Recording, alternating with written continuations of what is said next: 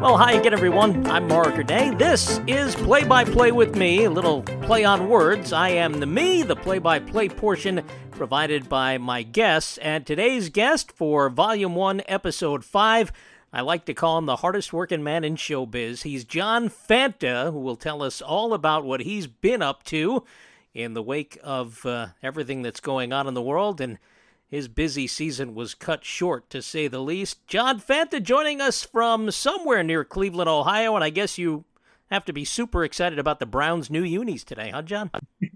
Mark Renee, it's good to be joining you here on your new podcast. Yes, I am excited. So I'm from the west side of Cleveland and now live in West Park. That's where my mom's at. So I've been here for the last month since the Big East tournament got, like every other sporting event, canceled.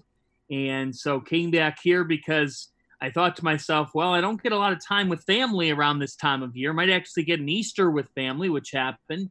And I thought better to be back home in Ohio, where the cases are certainly lower than the epicenter of this virus back in the New York, New Jersey area. So came back here, have been working out of mom's here on the west side of Cleveland, getting some good family time. And yes, the Browns uniforms, mark it down, Wednesday, April the 15th at high noon coming out. And in a lot of ways, they're not really new because they went back to their old uniforms that they wore throughout the 2000s and even the ones that you remember back in the 90s, better for those teams of Brian Sipe and Bernie Kosar and little Testaverde in there as well. So fun to have some uniforms. Anything that's attached to the sports world right now is going to get hyped up even more because those are the times that we're in. All right, well, the pivotal question for the folks here in New York, will Odell Beckham Jr. ever get to wear these new unis in a game that counts? Well, it's funny. The Browns have 2 games at MetLife Stadium this upcoming year, at the Giants and at the Jets. And you can bet that game at the Giants, not only Odell's return against the Giants, Odell played at the Jets last year, but Freddie Kitchens now on the Giants staff, on Coach Judge's staff. So that'll be a reunion of sorts. And then there's just a bunch of other tie-ins. Plus you've got Baker versus Daniel Jones. I would bet that's a primetime game early in the season, potentially. Yeah, but what if he gets traded to Minnesota? That's the big rumor, right? It is a big rumor. I think it's nothing more than a rumor. I don't think that the Vikings can afford Odell, even if they wanted to trade for him. I don't see how it makes sense for either side. If the Browns were going to trade Odell Beckham, I think they would have traded him long ago. He was part of their jersey reveal. He was part of some of the marketing efforts there. It just would not make much sense at all.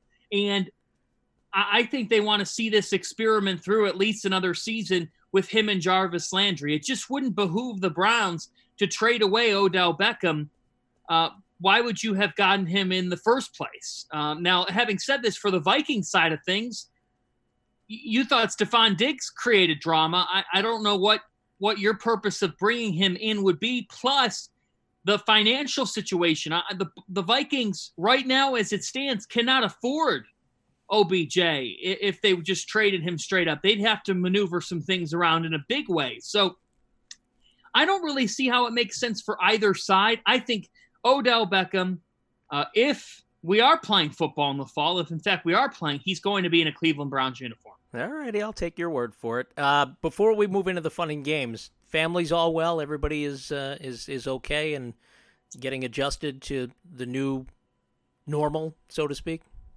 Family's good. I mean, it's certainly, it's just unprecedented. It's crazy. I mean, on a personal note, I have a grandpa who's in hospice, who started out in a nursing home about 2 weeks before the whole country was shut down. And the country gets shut down, and I believe God has a way of doing things. And Mark, my mom and my grandmother had a lot of thought in the first place of putting my grandpa into the nursing home. Yeah. But he required 24/7 care. And in full transparency, then this virus shuts everything down, shuts down nursing homes. And now my grandpa, who was confused as is, not seeing my mom and grandma, is thinking in his head, wow, did I just get thrown in here? You know, and that's totally not what it was. Yeah. But that's what you think when you don't have visitors. And when it's so new to you and you really didn't want to go in there in the first place, but it was really the best option for healthcare. Well, about 2 weeks into that, after going through some therapy, they just determined he couldn't walk. And so while that's sad, he got transported to a hospice care facility.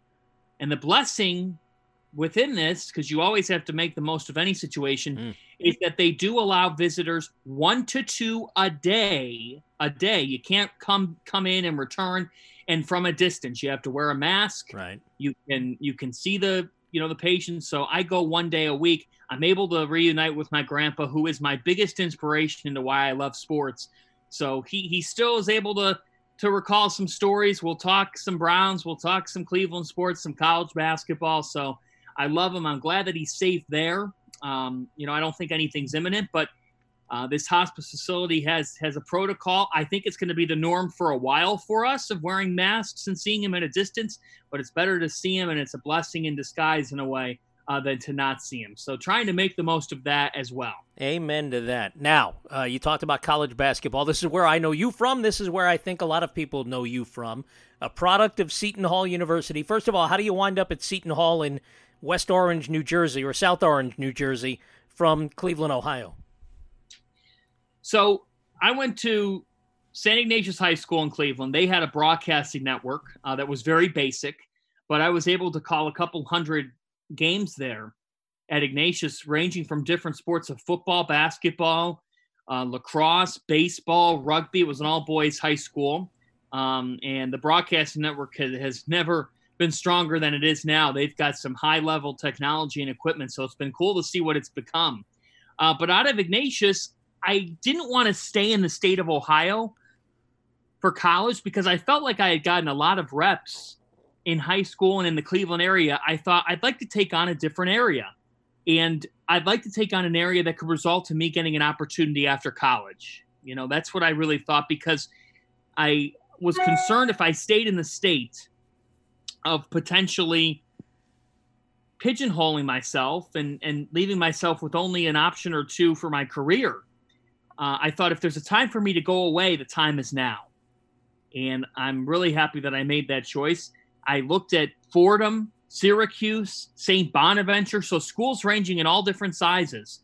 And I have to thank my college counselor back at St. Ignatius who said to me, you should give a look at Seton Hall while you're visiting Fordham. You should take a look at this Seton Hall University.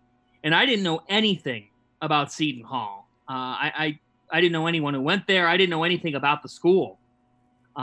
You see Bob Lee on a brochure. Now that's a ringing endorsement. But I didn't know much about it. And so I went and visited there, and I had visited Fordham. I was really impressed with Fordham, and got accepted to these schools. And in the process of kind of making a decision, it was actually my dad who said, why don't we take another look at Seton Hall? And potentially line up a tour of the radio station WSOU, which I vividly remember, and then the athletic department as well.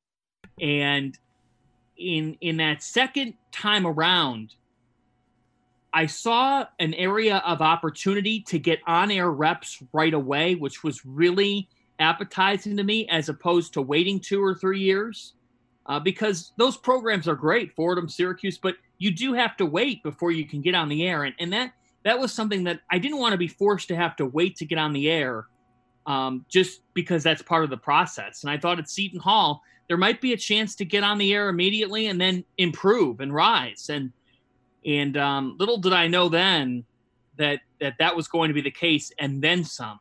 And I remember my dad kind of saying to me, think about this. Big East Conference, Madison Square Garden. Sure, they don't have football, but they've got power conference basketball. They've got on-air opportunities within that. I mean, he saw some possibilities, and then I saw them, and I thought, you know what, I'm going to go to Seton Hall. And it was the best choice I ever made, because it resulted in me not only getting on the air, but you kind of got to catch some luck. I ended up doing some things and covering teams that ended up having a lot of success, particularly the 2016 Big East Championship team. And it led to opportunities I never thought I'd have, traveling over half the country in my time.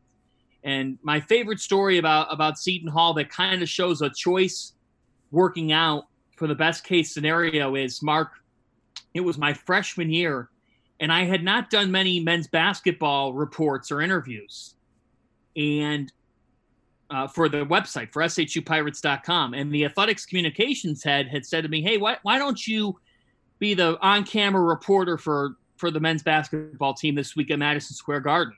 So I wasn't going to go anywhere for spring break, but I planned on being at the Garden and working the games. And the 2013-14 team was not very good, but they had some injuries throughout the season. Well, they end up winning their first Big East tournament game over Butler by a point. And so I do some stuff after that. But I'm thinking the next day is going to be the last day because they're playing Villanova. Well, Sterling Gibbs hits a game winner, and I end up doing a post-game hit, in the locker room with a bunch of players. And on the website that night, on the Seton Hall website, that post-game hit had 30,000 views. Wow. And there's an example of an opportunity opening, not thinking much of it. If Seton Hall loses that game, who knows if that even has 500 views. Then they get to Friday night at the Garden, and my pregame hit is with Bill Raftery. And I'm just thinking to myself, I'm 18 years old. This is literally a dream come true, and it led to so many other dreams coming true as well. I can only imagine that pregame hit, Big East semifinals, Fanta and Raftery. If only we could get you guys both to come out of your shells, maybe there would have been a little energy in that hit. And Raph was so excited. He said, he walked in, he goes, Kevin Willard and Ed Cooley in the Big East semifinals? He goes, who did they pay off? Right. Because it was not supposed to be that way. No. But it was so fitting in the first year of that reconfigured Big East that Providence College won the Big East tournament. Dave Gavitt was smiling down that night because it was the new version of the league. And everybody questioned, Mark, if the Big East could reconstruct and fit in a football culture. And on that night at the Garden, it was Providence versus Doug McDermott and Creighton. And I remember looking around the Garden and I thought to myself, well, I don't know the old Big East because I wasn't around. I was in high school and grade school during it in terms of I would watch the tournament from home, but I was never in the Garden. I thought to myself, I don't know the old Big East, but looking around at a full Madison Square Garden and still hearing that roar, I thought maybe this thing can stand tall. And boy, has it ever. All right, let me ask you this. And I have to tell everybody because I saw you just after they canceled the Big East tournament following the first half of that St. John's game. And the last thing anybody in the Garden heard prior to the public address announcer telling everyone that the game would not continue after halftime was you doing this halftime hit about what a great first 20 minutes we've seen. And I said to you afterwards, I remember I busted your chops, and I said, you see what you did? You got so excited, you tilted the whole pinball machine. Who would have won that Big East tournament had they played it out? Wow. That is a really interesting question. Well, I think to put you on the spot. I think that St. John's was going to beat Creighton, but I don't think that they would have won the Big East tournament. I just think Creighton without Zagorowski was a totally different team. I am going to go. I'm going to go with Seton Hall. Okay. They were the best team in the league throughout the season. I think that they would have found themselves. There's something about Miles Powell at Madison Square Garden. And I had a conversation with Powell Monday of that week, and he said, there's going to be a different version of me that you'll see inside the Garden. And I just, you take him at his word for it because that's the kind of player he was. Some of his best games came at the Garden. And I just think that Seton Hall in the tournament setting with the different ways they could beat teams, if it's not Powell, it's McKnight. If it's not McKnight, it's Gill. And how about Mamu Kelashvili? And that's why Seton Hall followers are so optimistic now about next year, because all signs point to Sandro Mamu Kelashvili being back for Seton Hall. He's a matchup nightmare. And now they've brought in Bryce Aiken, the transfer from Harvard. You know, they really showed their versatility. And I think in a tournament setting, that would have fit really well. especially at the Garden, where they would have had a bit of a home court advantage because that's the kind of season they were having, and Seton Hall fans were fully behind them. Right, so let's extrapolate this. They win the Big East tournament. They probably stay in the Eastern region for the NCAAs, maybe a 2 seed, maybe a 3, but the regional finals at the Garden. Could Seton Hall have been a Final Four team? Totally, without question. Because if you're a Big East team, you've seen the Seton Hall twice. You know how to play them. You know you got to spread the floor and take Gill/Obiagu off the floor and get Seton Hall to play smaller. But I think if you were unfamiliar of Seton Hall, and if you're a San Diego State playing the Pirates in Elite Eight, or another team that had not seen them, a Dayton, even a Dayton who was really, really good, I thought could have made the Final Four. But, Obi Toppin had never had to go up against a Romaro Gill. And Obi Toppin's going to be a top-tier NBA draft pick. But I'm just saying, Seton Hall had the equation. They had point guard play that was at an elite level. They had rim protection at an elite level, and they had a bucket getter who at any given moment could explode. And I thought that that's why Seton Hall had the formula to make a Final Four run. And it's so bitter. It's really difficult on Seton Hall followers because this was the year, and I think the program is now truly a program because you would expect a team this good to take a massive step back next year. But as a result of how much this program has built itself up and been able to win and sustain some of that winning, it looks like that's going to continue somewhat, which you couldn't have said about the program 5-6 years ago. So it's bad news that they couldn't play through because people really thought that they could go far. And I thought they had the formula to. If you had never seen that team, it took some real adjusting to get used to the different pieces they had. Tough to defend and even tougher to score on. Rutgers would have been in. Hofstra would have been in, having won the CAA tournament.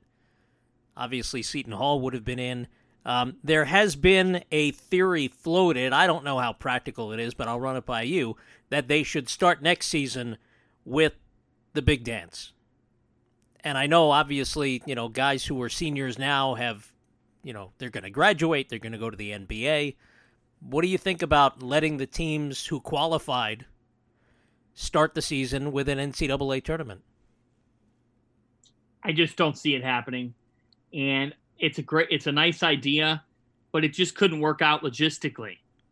You'd be talking about a Seton Hall team without Miles Powell because you've got players who are going to go pro and should. They're going to take the next step in their career. It's just impossible.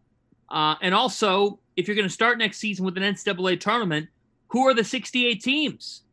And when you don't have conference tournaments that have finished, what if St. John's had gone on a dream run in the Big East tournament? That's just an example. What if a team that was on the bubble won 3 games in the ACC tournament, and then all of a sudden gets on the right side of the bubble? It's just, you wouldn't be able to make a logical field, and you would have players not included in it as a result. It's a nice idea, but like many things, it just can't be logistically pulled off. You make excellent points, sir. Is college basketball your sport? Has it always been your sport? It has not always been my sport. But, man, I've grown to love it so much because the coaches, the players, the pageantry of it, and March is unbelievable. It really is. The sport has such a small world feel to it, even though we've got so many different teams. We have 351 teams in the sport. But when you start to go to Madison Square Garden, I remember my first walk into that building, Mark, and it's not just to say Madison Square Garden is a college basketball venue, but it is in the city. For the big college basketball games, it is the place to be. And I remember walking in the first time I ever walked in was for the 2014 Big East tournament. I called both my parents right away. I was in the lobby. I wasn't even in the building yet. And I just said, man, this place is really cool. I mean, I just can feel it in here. And when when you think about the pageantry, when you think about the people within the sport, the people who cover it, in the local area alone, people like Dick Weiss and Mike Vaccaro, And then people who call games like Gary Cohen calls Seton Hall basketball. And the Mink Man, who just retired, who just headed out of WFAN, John Minko.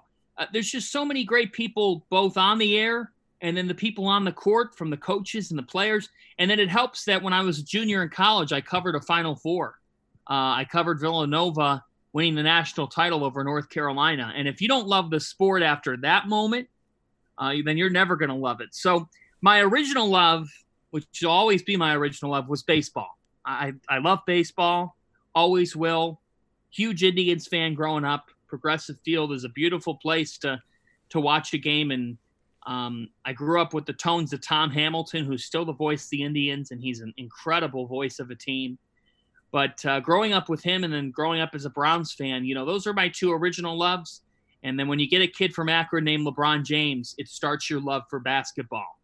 And I have him to thank for my original love of basketball that then really translated into college, because growing up in Cleveland, you don't grow up with a lot of college basketball. It's not a college basketball area. It's great high school, and you had to go down to Columbus to Ohio State, but we have Cleveland State, and nothing against the Vikings, but that's about it. We have the MAC as well, but it's just not a college basketball heavy town. So I got that love once I got to Seton Hall. Long before you were born, Cleveland State was a story. They were the story. Kevin Mackey, right? He was the coach. Was it Kevin Mackey? Yeah, Kevin Mackey. Miles McFadden was the big star. Great memory. Back in the late 80s. That's my prime time. You're still in prime time, Well, Mark. Thanks. That's another $5 I owe you. I know your career hasn't been a long one, but it has been one that has had some exciting moments. Do you have any specific play-by-play memory that stands out as your signature call yet? I have not called for Fox many huge games that people would identify as, wow, that was a big moment. But I try to call everyone like a big moment, because that's just how I try to treat it. Yeah, no, that's who you are. That's what you bring.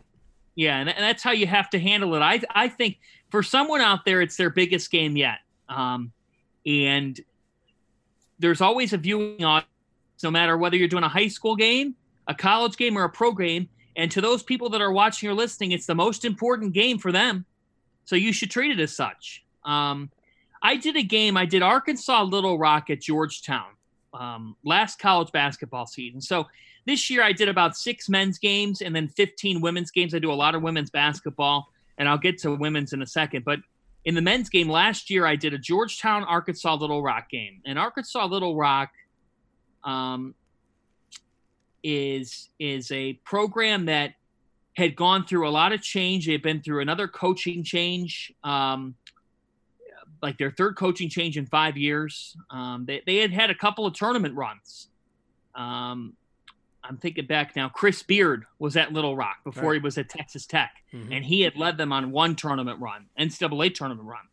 But this is a program that's had some success, still has some of those players, but they've got a newer coach who's trying to figure things out. But I sit down at Georgetown's practice. I had a couple games with Georgetown that season, and so I'm developing a rapport with Patrick Ewing, which was it was amazing, and it's very nice to call him someone that I, one of the coaches that I've grown a bit of a relationship and friendship with. But I've got this Arkansas Little Rock team who the night before they're shooting around at a local gym, and I'm talking to all the players, and it's December 21st, Mark. So we're inching towards Christmas. So even everybody, whether you're playing, coaching, calling that game, it's the last game before we're all about to book it for Christmas. There's a lot of excitement for us to all get home for Christmas. And I remember talking to the Little Rock players the night before, and they're telling me, we're going to go out, we're going to win this game. We're going to win this game. And I kind of had a facial expression that said, "Are you really? Like you're going to win, you're going to go out and win this game." I kind of had that sarcastic look on my face because that's what I was thinking. And they said, no, we're being serious. Like, we are going to go out. Georgetown's going to overlook us. We're going to win this game. And so it's a Saturday at noon. I'm working with Tariq Turner Great for guy. Fox Sports. Love Great him. guy. Played at St. John's. Wonderful guy. And I kind of say to Tariq before the game, they were awfully aggressive. This Little Rock team thinks they're going to go out and win the game. And I'm a rookie, at this. It was my first year with Fox, and Tariq's like, well, we'll see. I don't know, man. Like, I don't know if they have the size. So we're talking. I'm in agreement. We're both thinking we're going to have a lot of time to fill. Well, Georgetown's up like 10 for the majority of the game, and all of a sudden Little Rock starts to come back. And Rajon Tucker for Arkansas Little Rock with 3 seconds to go, Little Rock is down by 3.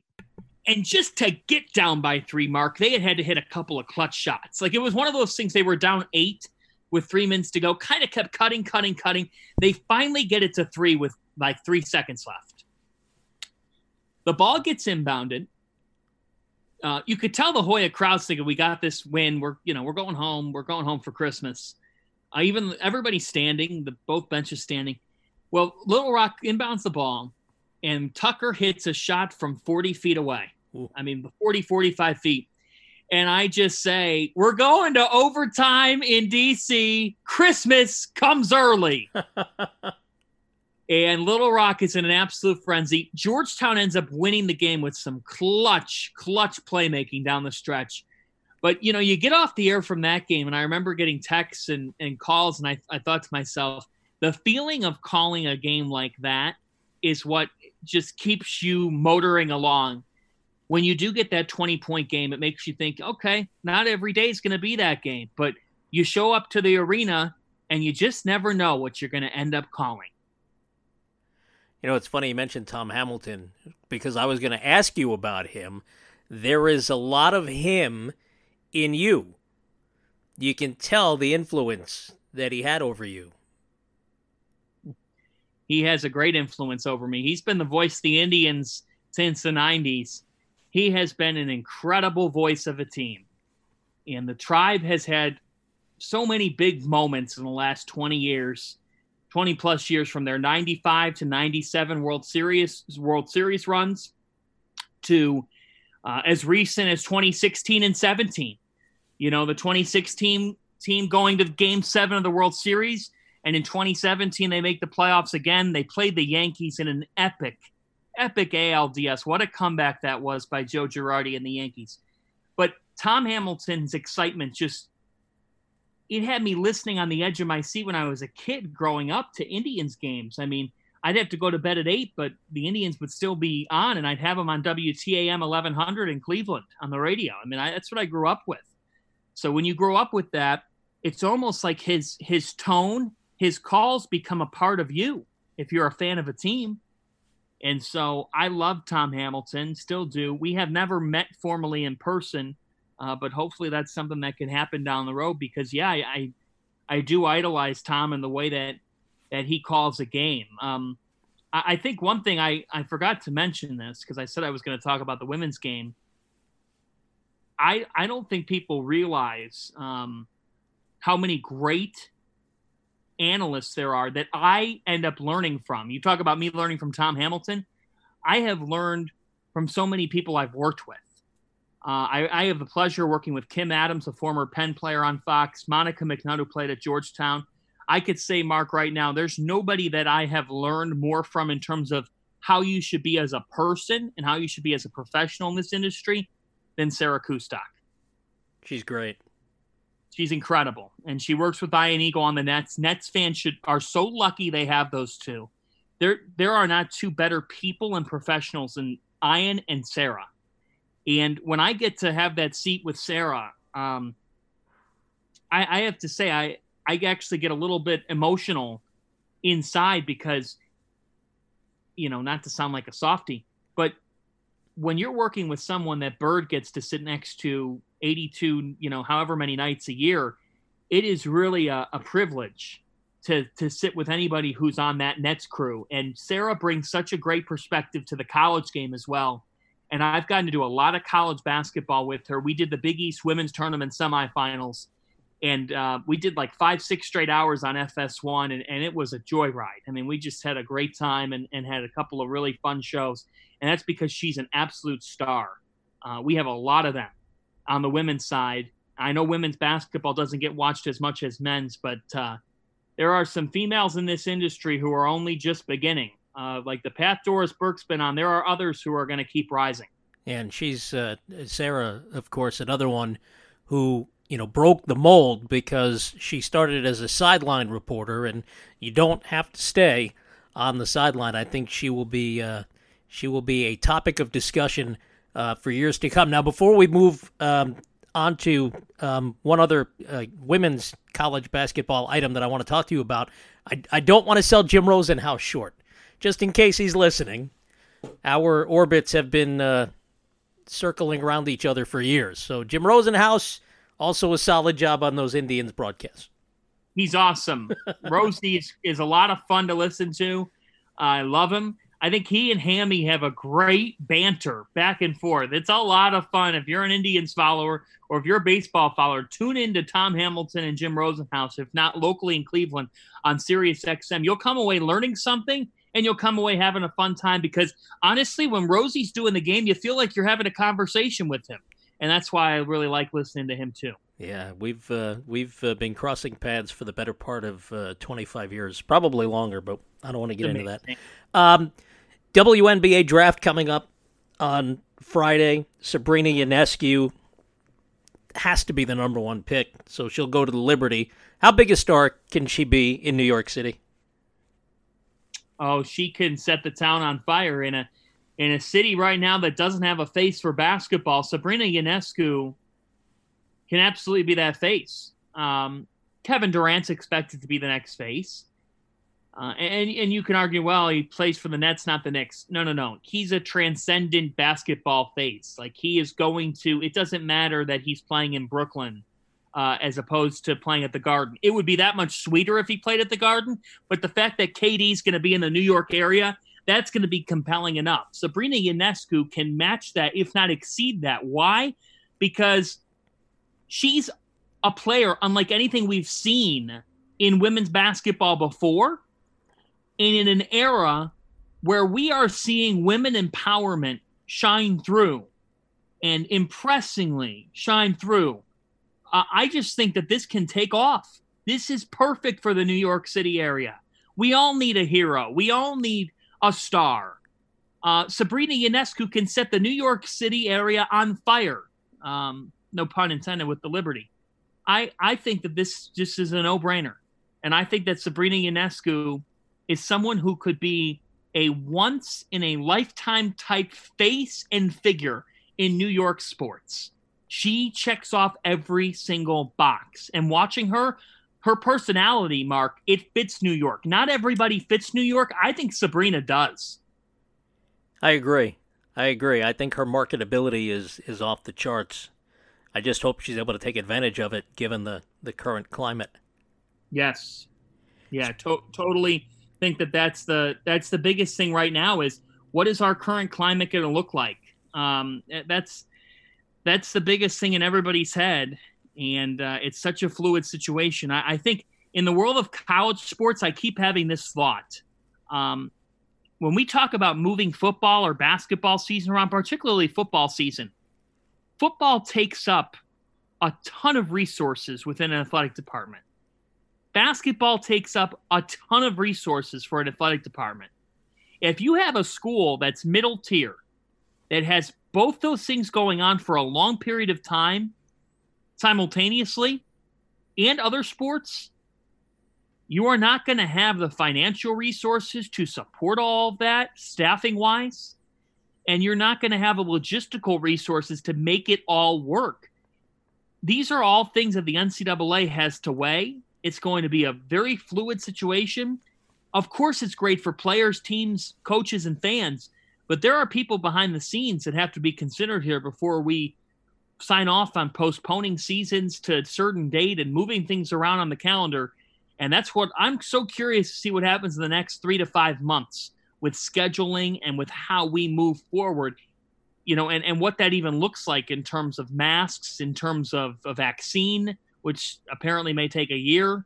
And if that's going to take a year, then this is just going to be a consistent work in progress, it would appear. Yeah, you talked about spending time with the family, getting to see your grandpa, albeit from a distance. Given the current situation, what are you missing the most? What is it that you want to do that you can't do? The people. You miss seeing people face to face. I think this time of year, people ask, what do you do after basketball season? And what I end up doing for like the first... You and JR, John Rothstein, you both take naps, a lot of naps.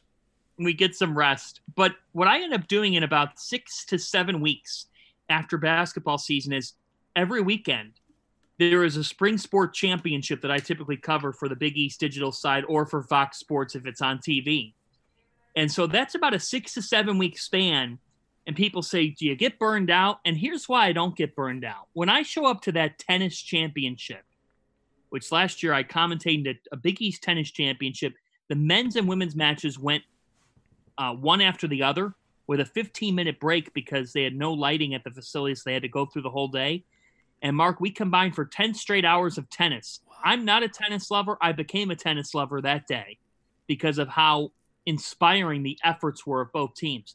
So when I think about tennis, college baseball, softball, lacrosse, going to those conference championships, for a lot of those teams, that is their championship. Right. They may very well not win the national title. So I'm covering their biggest event of the year. And the emotion, reuniting with some of those coaches that I only see that time of year, is a joy. It's a joy, and it's a joy that we're going to be without this spring. And my heart just aches for a spring sports senior who could still have an extra year of eligibility. But what if that spring sports senior had a job lined up at J.P. Morgan? You know, what if they had a job lined up in a law office? I'm sure those things can wait. But by the same token, you want to start to move forward, and I get that part of it too. It just creates an unprecedented situation that, frankly, is really tough on those people, and my heart aches for them. But I'll miss seeing all those people and reconnecting with them because typically this is the time of year when I connect with some people that I don't connect with because we're so immersed in basketball from fall until, well, this point in the year. Yeah, so how are you passing the time that you have? A lot of Zooms, a lot of Skypes, a lot of different ventures. You know, I've had a couple interviews with student athletes who are doing work in their community. Last week, I talked to 2 Xavier student athletes who are raising funds for a food bank. Next week, I've got a conversation with a couple Villanova alums who are now nurses who played women's lacrosse together and kind of rely on each other, have a friendship, and are now on the front lines of COVID-19. And then I've also got something else lined up with a Butler men's soccer player who has started a foundation to raise awareness and education for health, immunity, and COVID-19 awareness. So you learn to tell different stories. I've got off-season basketball content. I've had a couple conversations with players and coaches.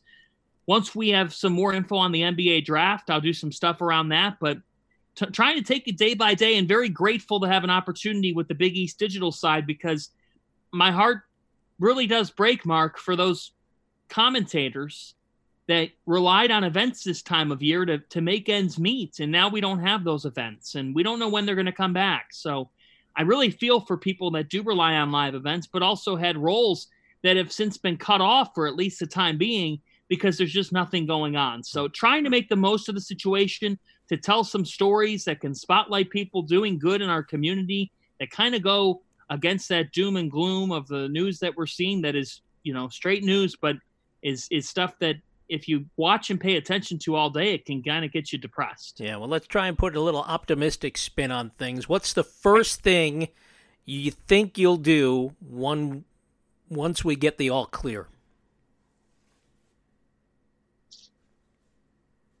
I'm going to go to Pier 13 in Hoboken and have a beer and a slice of pizza. That's a long trip from Cleveland. Well, I'll get back to Hoboken, which is where my apartment is, and I'll party it up.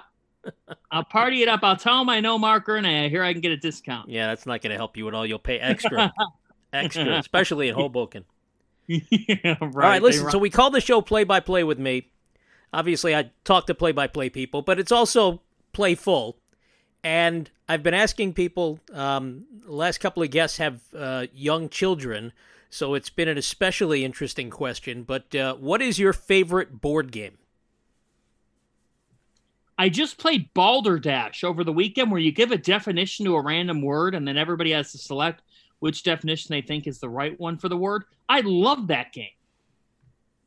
Interesting. Balderdash. Right. I highly recommend it if you haven't played it. All right. Well, if we played today, can you play one-on-one? We would need 3 people. So it's at 3 people. All right. Yeah. So I was going to throw down the gauntlet and say, if we played this game, who would win? Well, that's not even a question. Except you're not answering it. Mark Ernay would win. No, not a chance. I never played. Never heard of it. No, I think I've heard of it, but I've never played. What's mine? Yeah. Trivial Pursuit. Okay, you beat me in that. I live for Trivial Pursuit. That sounds fun. Yeah. I love Millionaire, and there used to be kind of a board gamey version of it, but they brought Millionaire back to ABC, and I'll be watching that tonight. Tonight, yes. I'm excited for it. I know. I really enjoy that it's back, and I read an article last week that says that they'd like to bring it back kind of once or twice a year, one like 8-week celebrity, one 8-week regular people. I love when regular people were on. It was so much fun. Yeah, I think it would probably go better with regular people. That's just me. Yeah, we love the average Joe going for. I'd rather see them try to answer things, and really, what defines celebrity anymore? Exactly. So I want them to, if this goes well, which the ratings came out, looks like it went okay. People are looking for something to watch. I'm hoping that in the fall, that we could get a little classic Millionaire with the real people playing for money. And look, people need money right now. It could be a great way to kind of shine some light on some people around our world who might be hurting, who get an opportunity on Millionaire to rack up some cash. Indeed. Hey, listen, I appreciate you doing this. This was fun. Mark, an absolute blast to be with you, and hopefully there's another time soon enough at Madison Square Garden where you can bust my chops, because I'll take it if it means we got live sports going on. Well, we'll have live sports. I just don't want you to, tilt the pinball machine and have everything canceled after that. What you're telling me is I'm a jinx. Well, it happened once. You're 1 for 1. Let's not make it a trend. I'm a 100% shooter. John Fanta, I appreciate the time. Thanks, man. Mark, thank you. I'm Mark Ernay. He's John Fanta. Hey, John, thanks for stopping to play-by-play with me. Great to be with you, Mark. Fun to stop.